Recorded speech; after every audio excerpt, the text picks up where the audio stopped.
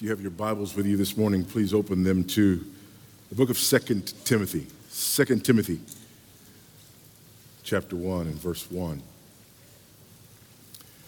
Let me say that it is a singular privilege, a unique privilege to be here with you on today for a number of reasons.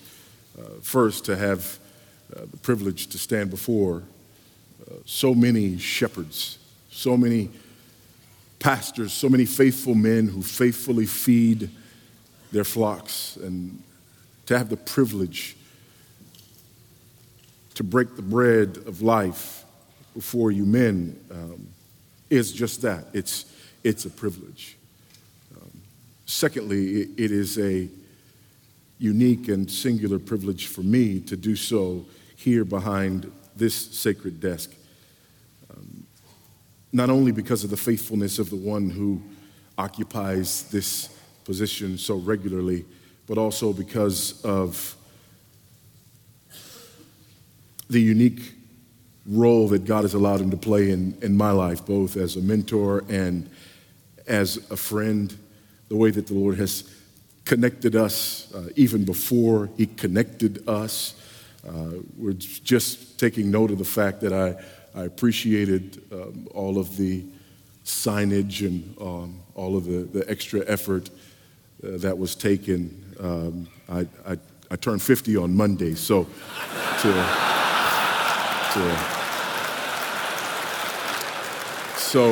Dr. MacArthur, I just want to thank you for going the extra mile there for that.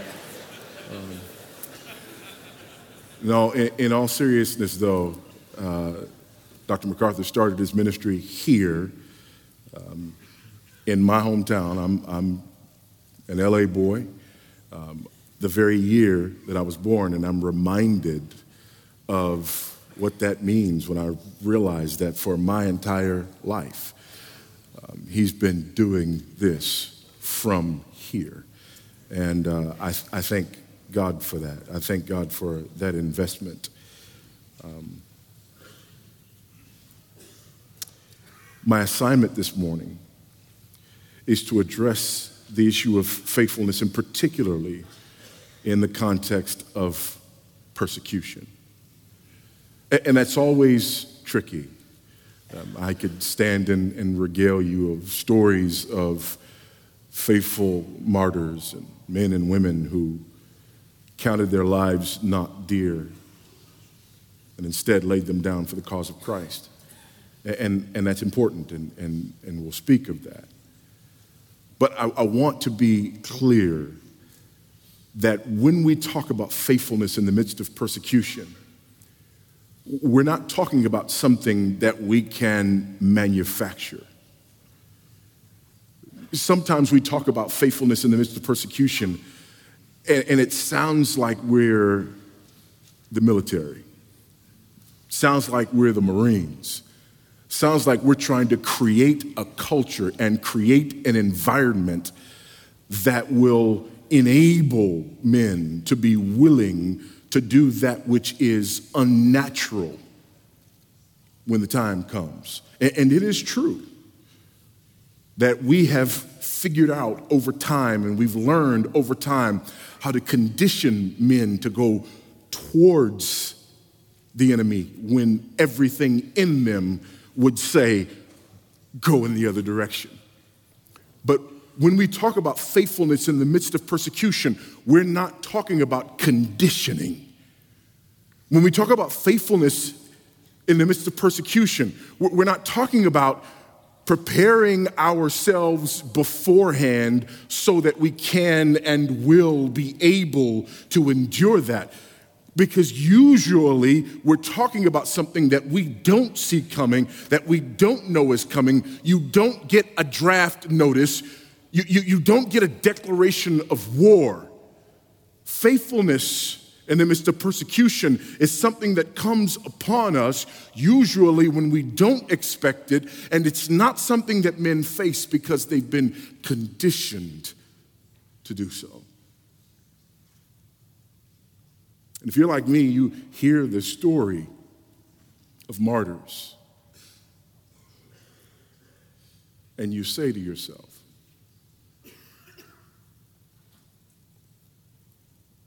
I don't know. And if you do say to yourself, if you hear the story of martyrs, if you hear the story of men and women who've been burned at the stake and have done so faithfully and been torn apart by lions and did so bravely, and you stick your chest out and say, yeah, that's who I would be, then you probably wouldn't. Because that's pride. And pride doesn't endure persecution.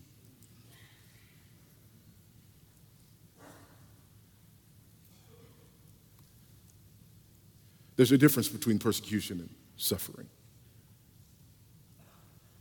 Make no mistake about it, persecution is a form of suffering. But everybody suffers. Life is suffering. That's just a product of the fall. We suffer and we die. But persecution is different than just plain old suffering or just plain old death. Persecution is a suffering that we endure at the hands of our adversary, specifically because of his hatred of our Lord and Master and Savior, Jesus Christ. And what that means is, while suffering is something that is inevitable and every man will suffer, it's not so with persecution. Persecution can be avoided. All you have to do is compromise.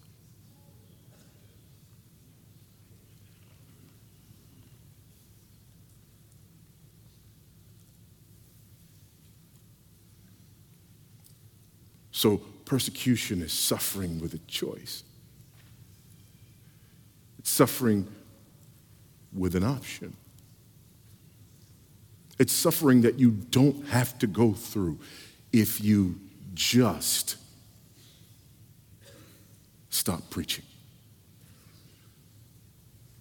If you just stop believing, or at least just say that you've stopped believing. If you just stop going that way and go this way. If you just stop pressing on this particular point. If you just stop raising this particular issue. If you just stop putting the emphasis on that syllable.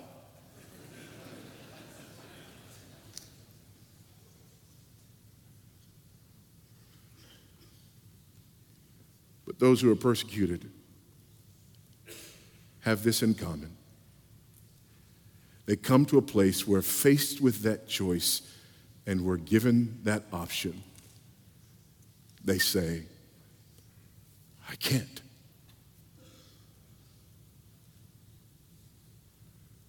And what is that?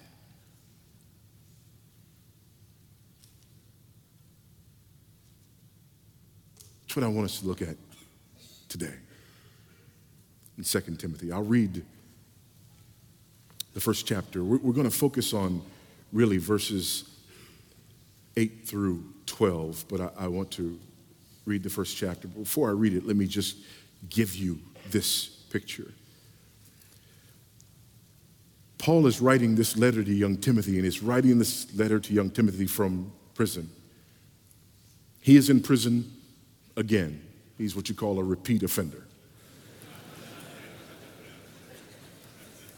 And he's pretty certain that this will be his last time. We figure that out from the last chapter. In the last chapter, he makes it very clear, if you'll go there with me and look there with me, these very familiar words in chapter 4, where he says, beginning in verse 3, for the time, look down, well, let's look down further.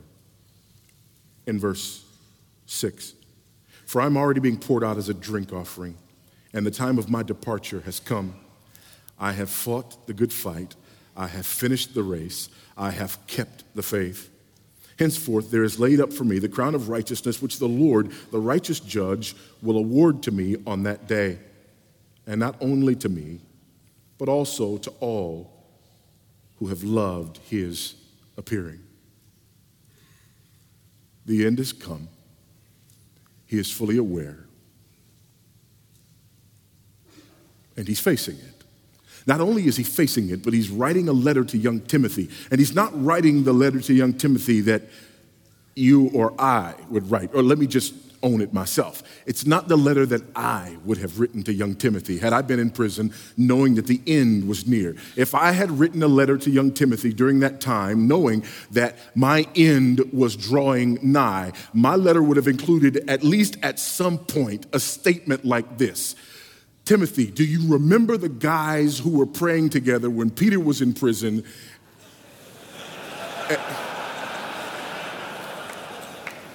Go find them. Amen, somebody. But nowhere in his letter does he do that. And I believe it's strategic and important that he does that. When you understand the theme of this letter, you understand why he couldn't do that, even if he desired to do so. There is one theme that runs throughout this letter. Really, it's parallel themes. They're like a railroad tracks. They run here parallel to one another. And you find it in every chapter. You find these two ideas in every chapter. The first idea is that Paul is writing to young Timothy, and he is saying that you must preserve and proclaim the truth of the gospel. He knows that he's about to die. He's writing to his young protege. And here he is. He's saying to him, you have to preserve this truth. You have to proclaim this truth. The apostle knows that not only is he at the end of his life, but most of the apostles are now coming to the end of their lives. They are not going to live forever. And not only are they not going to live forever, but they're going to die martyrs' deaths. And as they die martyrs' deaths, there are a couple of things that Paul fears. And one of the things that he fears is the perversion of the gospel.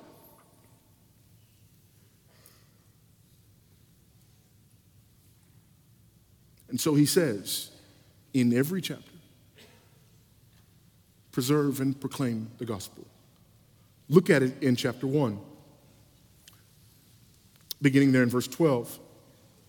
Follow the pattern of sound words that you have heard from me in the faith and love that are in Christ Jesus. By the Holy Spirit who dwells within us, guard the good deposit entrusted to you. Chapter 2, verse 2. And what you have heard from me in the presence of many witnesses, entrust to faithful men who will be able to teach others also. Look with me down in chapter 3, beginning at verse 14. But as for you, continue in what you have learned and have firmly believed, knowing from whom you learned it, and how from childhood you have been acquainted with the sacred writings which are able to make you wise for salvation through faith in Jesus Christ. And again in chapter 4, verse 2, preach the word, be ready in season, out of season, reprove, rebuke, exhort with complete patience and teaching. In every chapter, over and over and over again, he says to his young protege, preserve the gospel, proclaim the gospel. This is incredibly important.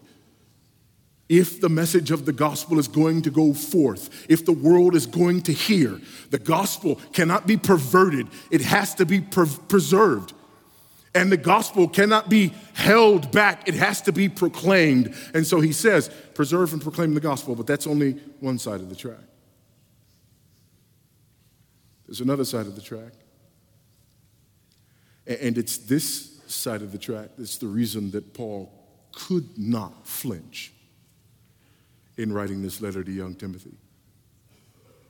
Because he says, on the one hand, preserve and proclaim the gospel, and on the other hand, he says, endure the suffering that inevitably must follow as a result of preserving and proclaiming the gospel.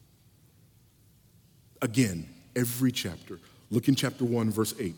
Therefore, do not be ashamed of the testimony about our Lord, nor of me, his prisoner, but share in suffering for the gospel by the power of God. We'll come back to that. Chapter 2, verse 3. Share in suffering as a good soldier in Christ Jesus. Chapter 2, verse 8. For which I am suffering, bound with chains as a criminal. Go with me to chapter 3, beginning at verse 10. You, however, have followed my teaching, my conduct, my aim in life, my faith, my patience, my love, my steadfastness, my persecutions and suffering that happened to me at Antioch, at Iconium, at Lystra, which persecutions I endured, yet from them all the Lord rescued me. Indeed, all who desire to live a godly life in Christ Jesus shall be persecuted. And then in chapter 4, verse 5, as for you, always be sober-minded, endure suffering, do the work of an evangelist, fulfill your ministry. In every chapter, preserve and proclaim the truth of the gospel. And in every chapter, endure the suffering that will follow inevitably as a direct result of preserving and proclaiming. Why could Paul not say in his letter, get the guys who prayed, pray that God will get me out of prison? Because essentially, here is the message of 2 Timothy. The message of 2 Timothy is this. Timothy, they're about to kill me for preaching the gospel. When they do, you preach the gospel till they kill you. Amen. You can't write that letter and the one that I would have written. It doesn't work. You can't say to a young man who apparently had some struggles with his courage from time to time and needed it to be fanned into flames. You can't say to that young man, on the one hand, preserve the gospel, proclaim the gospel, endure the suffering that will come inevitably, and oh, by the way, I'm scared. No.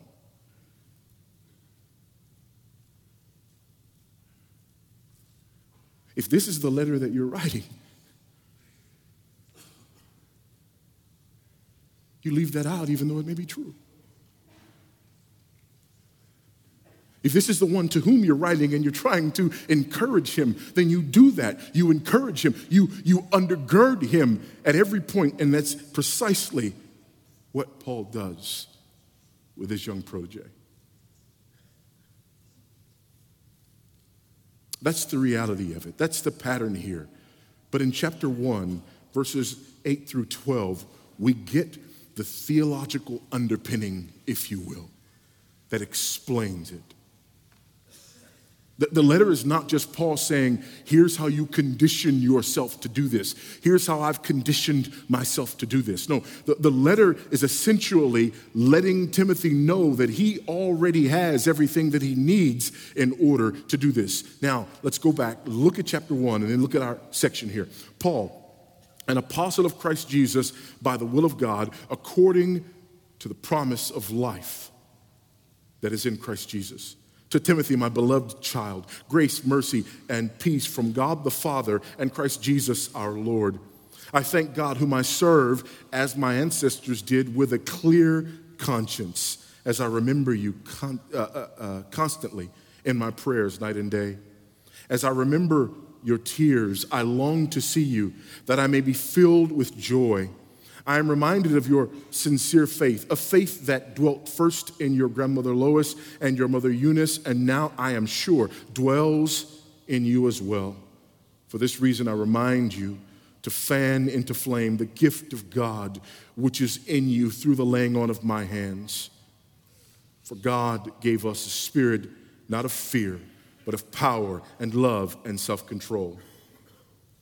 Our text, therefore, do not be ashamed of the testimony about our Lord, nor of me, his prisoner, but share in suffering for the gospel by the power of God, who saved us and called us to a holy calling, not because of our works, but because of his own purpose and grace, which he gave us in Christ Jesus before the ages began, and which now has been manifested through the appearing of our Savior Christ Jesus, who abolished death and brought life and immortality to light through the gospel, for which I was appointed a preacher and an apostle and a teacher, which is why I suffer as I do. But I am not ashamed, for I know whom I have believed, and I am convinced that he is able to guard until that day what has been entrusted to me. Follow the pattern of sound words that you have heard from me in the faith and love that are in Christ Jesus. By the Holy Spirit who dwells within us, guard the good deposit entrusted to you. You are aware that all who are in Asia turned away from me, among whom are Phygellus and Hermogenes. May the Lord grant mercy to the household of Onesiphorus, for he often refreshed me and was not ashamed of my chains. But when he arrived in Rome, he searched for me earnestly and found me. May the Lord grant him to find mercy from the Lord on that day. And you know well all the service he rendered at Ephesus. Faithfulness in the midst of persecution. I want us to look at these few verses and really just at verse 8. Because the rest of what we find in verses 9 through 12 is really an expansion of the point, the theological truth underpinning this faithfulness that we find in verse 8. Paul says, therefore, do not be ashamed of the testimony about our Lord, nor of me his prisoner, but, and here's the essence of it, share in suffering for the gospel by the power of God. That's all I want us to see. That we share in suffering, that we suffer for the gospel, that we suffer by the power of God. First, this idea of shared suffering. You see this idea of shared suffering really in the tone and tenor of the entire letter. What is the theme of this entire letter? The theme of this letter is, I am suffering for the cause of the gospel. I'm going to die for the cause of the gospel. They're going to kill me for the cause of the gospel. And when they kill me for the cause of the gospel, I want you to know without any doubt that it is your turn to then step into my stead and suffer for the cause of the gospel. Paul is not asking young Timothy to do anything he's not willing to do himself. And we see that really if you look at this frame in verses 8 and 12. Look at verse 8. Therefore, do not be ashamed. There's shame. Do not be ashamed of the testimony about our Lord, nor of me his prisoner, but share in suffering for the gospel by the power of God. Don't be ashamed, but suffer. Now go to verse 12. In verse 12, we find it in reverse. In verse 12, he says, which is why I suffer as I do, but I am not ashamed. You don't be ashamed, but suffer. And I realize what I'm telling you because I'm not ashamed. And I suffer. I suffer. Share in suffering. Chapter 2 and verse 3. Share in suffering as a good soldier in Christ Jesus. But this is not the only place we find this theme in Paul. Go with me, if you will,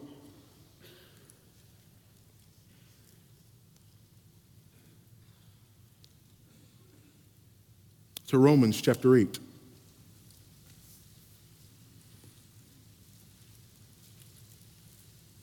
And look at verse 16.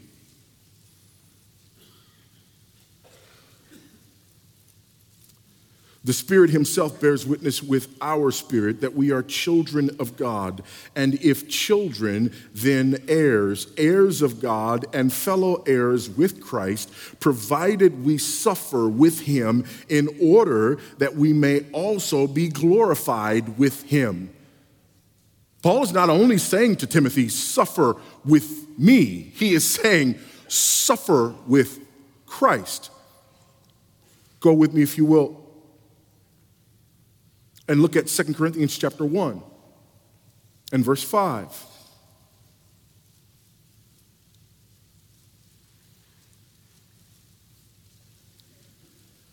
For as we share abundantly in Christ's sufferings, so through Christ we share abundantly in comfort too.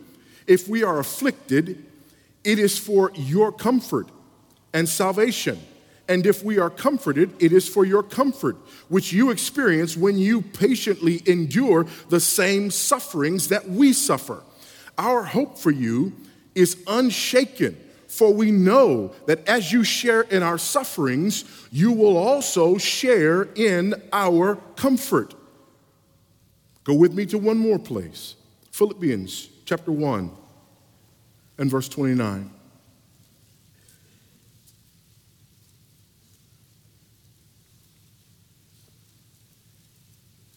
For it has been granted to you that for the sake of Christ, you should not only believe in him, but also suffer for his sake, engaged in the same conflict that you saw I had, and now hear that I still have. Paul says to young Timothy, join in suffering. Not just suffer, but join in suffering. Join me in suffering. Join us in suffering. Join Christ in suffering. Essentially, it is all about joining Christ in suffering, but in two ways. We join Christ in his suffering because it is in the suffering of Christ that we find our place in him. It is in the suffering of Christ that we find forgiveness of our sins and peace with God. But it is also in the suffering of Christ that not only are we delivered from our sin and to Christ, but we are delivered from our sin to Christ and to one another as we become part of the body of Christ. So there is this idea that not only has Christ suffered for me on the cross in bringing me to salvation, but Christ has also suffered for me through his body in bringing me the gospel. Christ suffered for me on the cross. And because of that, he purchased my salvation. But Christ suffered for me through his bride and body, the church, and down through the years, the suffering of the people of God brought the gospel to me.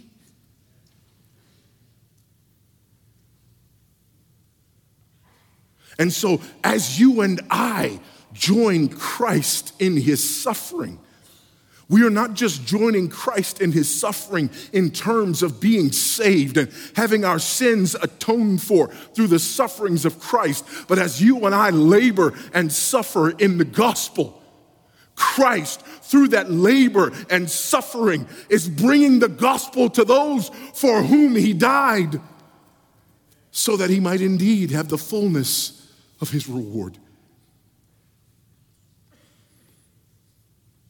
We join with Christ in suffering. Not just normal suffering of life, but the suffering that follows inevitably as a direct result of faithfulness in the gospel. Because we have an adversary who hates the gospel. We have an adversary who hates Christ. And because we are in union with Christ and in communion with Christ, he hates us as well. And not only does he hate us, but he hates the gospel that we preach. And because he hates us and he hates the gospel that we preach, persecution comes our way and we suffer. But not alone. Not alone. Don't believe that for a moment. You don't suffer alone. There are many, and they are myriad, who have suffered before us. The martyrs in heaven, John tells us in Revelation, the martyrs in heaven, they want to know how long before they'll be vindicated. And what's the answer that comes to them? Your number's not complete yet. There are more who will suffer and who will die for the cause of Christ. Oh, vindication is coming. But suffering's not over. persecution's not over, because not all have heard. And so Paul says to his young protege, join with me. But notice what else he says. He says, back again in verse 8, therefore do not be ashamed of the testimony about our Lord, nor of me his prisoner, but share in suffering for the gospel. Share in suffering for the gospel. The question that we're asking is, what is that thing? What is that thing that God gives to his people that allows them to be faithful even in the midst of persecution? And one thing that he gives us is the body. He gives us his body. He gives us Christ's body, and we feast on Christ's body, and he gives us Christ's body in the church, and we are in communion with Christ's body, the church. But then he also gives us this gospel that saves us, this gospel that sustains us, this gospel that calls us. And so we continue to preach and suffer for the cause of Christ, because the gospel has not finished doing its work. Look at what he says. Suffering for the gospel with the power of God, who saves us and calls us to a holy calling. Not because of our works, because of his own purpose and grace, which he gave us in Christ Jesus before the world began, and which now has been manifested through the appearing of our Savior, Christ Jesus, who abolished death and brought life and immortality to light through the gospel, for which I was appointed a preacher and an apostle and a teacher. He's appointed to the gospel, which is why I suffer as I do. Why? Because of the gospel. Because it's worth it. For the sake of the gospel. Now let's be careful, because again, there's a couple of ways that we can look at this. We can look at this and say, yes, we need to think more of the gospel. We need to think more highly of the gospel. We need to proclaim the gospel and be faithful to the gospel. We need to suck it up and be tough because of the gospel. And there's some truth in that. But where does that come from? The gospel is not your gospel. It's Christ's gospel. We can even make an idol out of the gospel. I preach the gospel. I'm a minister of the gospel. I'm committed to the gospel, as though the gospel is this thing that exists on its own over here in isolation. No, it's the gospel of God. It's the gospel of God's work on behalf of his elect through the person and work of Jesus Christ. It's the gospel of Christ. Why do we love the gospel? We love the gospel because we love Christ. Why do we love Christ? Because he loved us in the gospel. So it's not that we need to sort of work ourselves up for this work that we have to do. It is that we need to be reminded over and over and over again of the work that Christ has done on our behalf, that our very existence is found in his work in the gospel.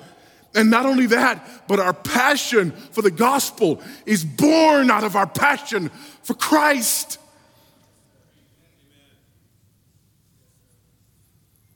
Christ loves his bride.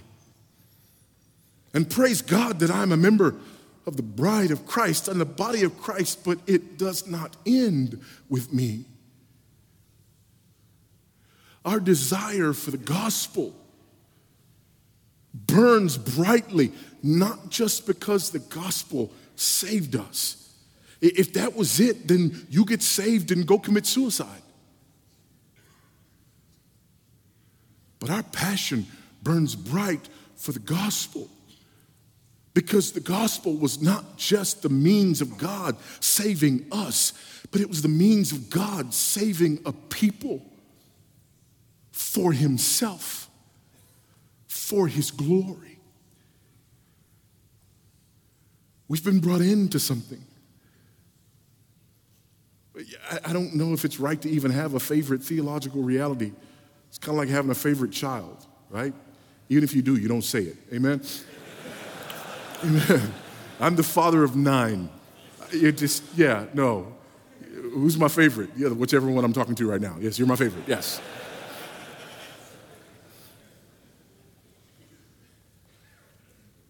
But recently, the doctrine that has really been sustaining me and my passion and desire and yearning for God has been the covenant of redemption.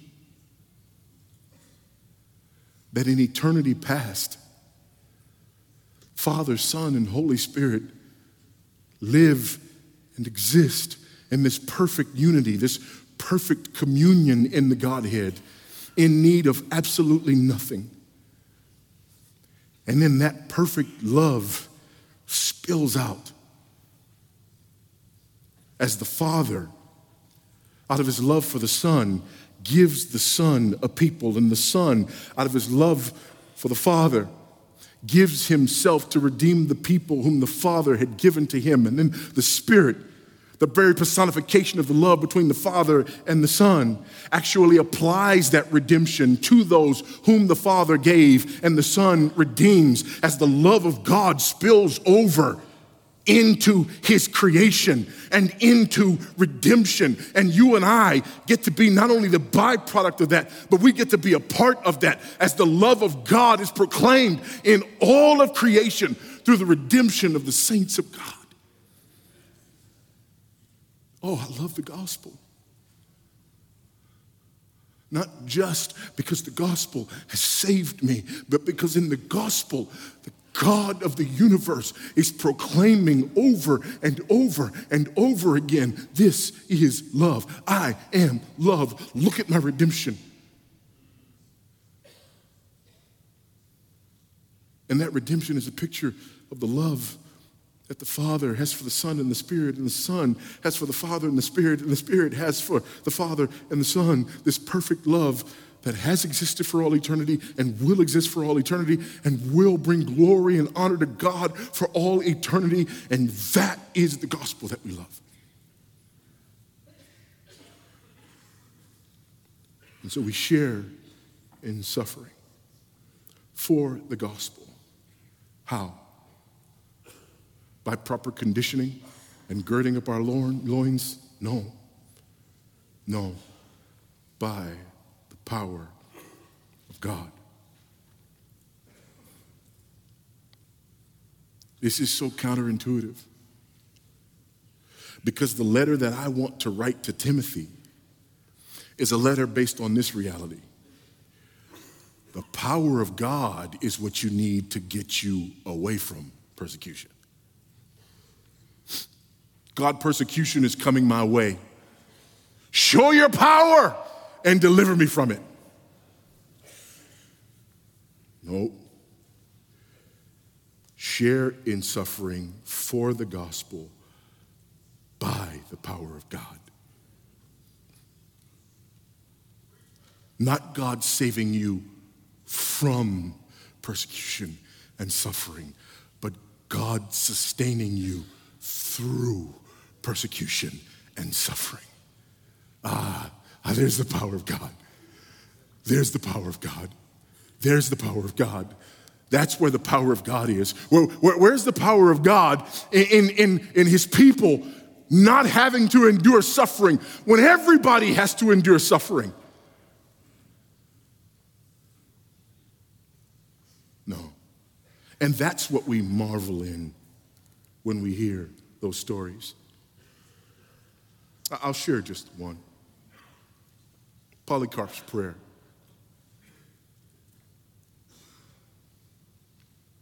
At his martyrdom. Lord, Almighty God, Father of your beloved and blessed Son, Jesus Christ, through whom we have come to the knowledge of yourself, God of angels, of powers, of all creation, of all the saints who live in your sight. I bless you for judging me worthy of this day, this hour, so that in the company of the martyrs I may share the cup of Christ, your anointed one, and so rise again to eternal life in soul and body, immortal through the power of the Holy Spirit. May I be received among the martyrs in your presence today as a rich and pleasing sacrifice.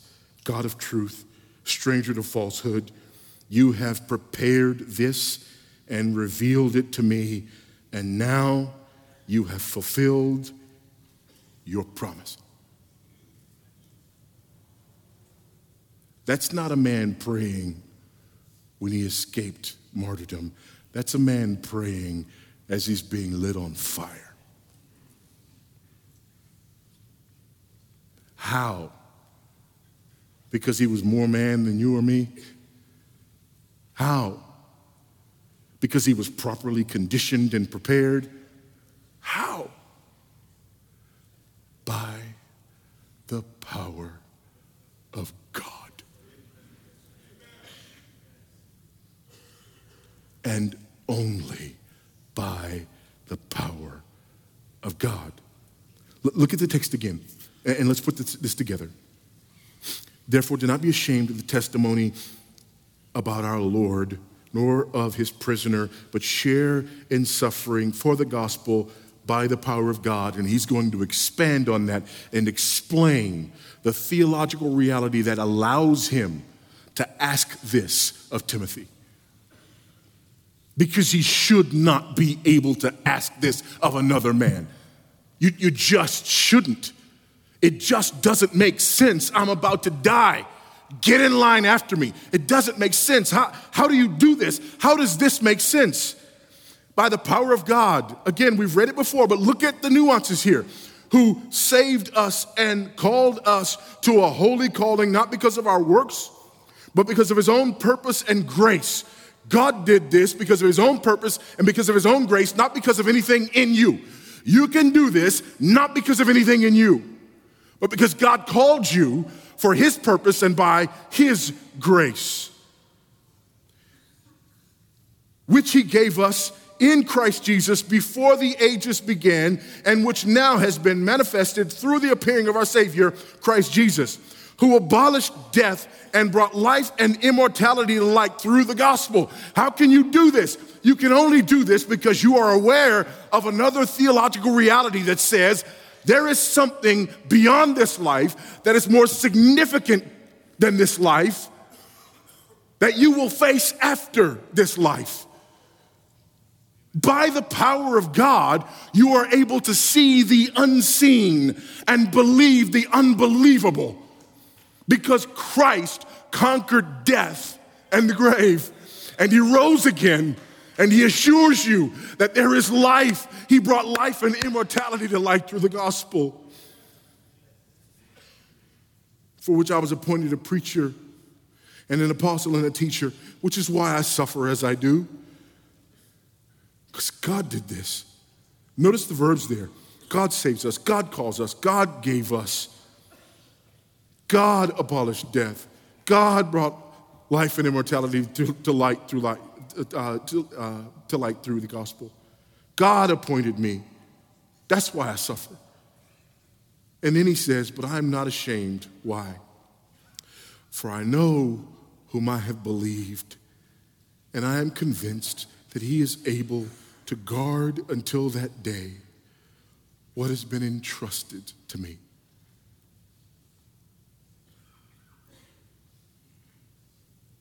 He can do it.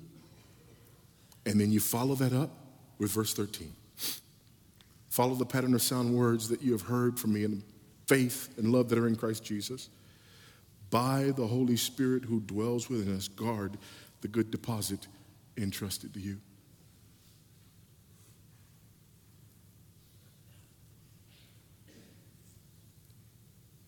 I'm about to die, Timothy.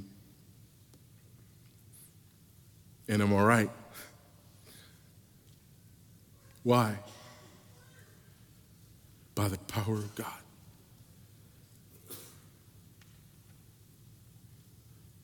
By the power of God, I love the gospel more than my own life.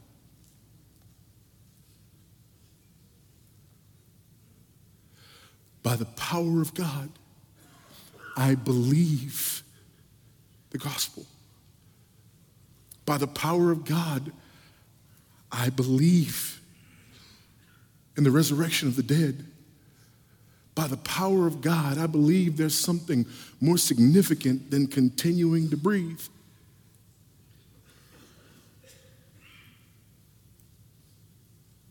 And by the power of God, I'm saying to you that the same God who saved me and called me and equipped me for this task will do the same for you.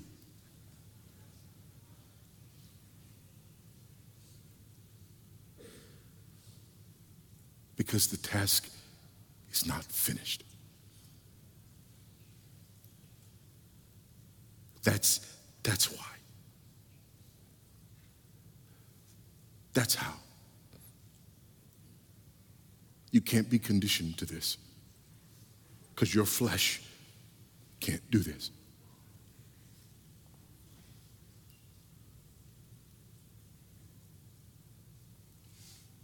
So what's the answer? Trust the God who saved you. Cherish the gospel. But don't just cherish the gospel as precepts. Cherish the gospel because you cherish Christ. Cherish the gospel because you cherish not only what the gospel has done in calling and saving you, but cherish the gospel because you love what the gospel continues to do as it glorifies God through the salvation of sinners. Cherish the gospel because it gives you hope beyond this life. Cherish the gospel so that by the power of God, even in the face and in the midst of persecution, you may be found faithful. Let's pray.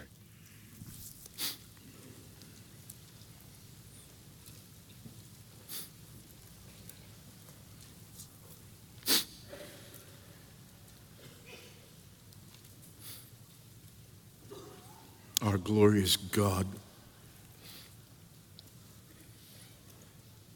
our God and Father of our Lord Jesus Christ,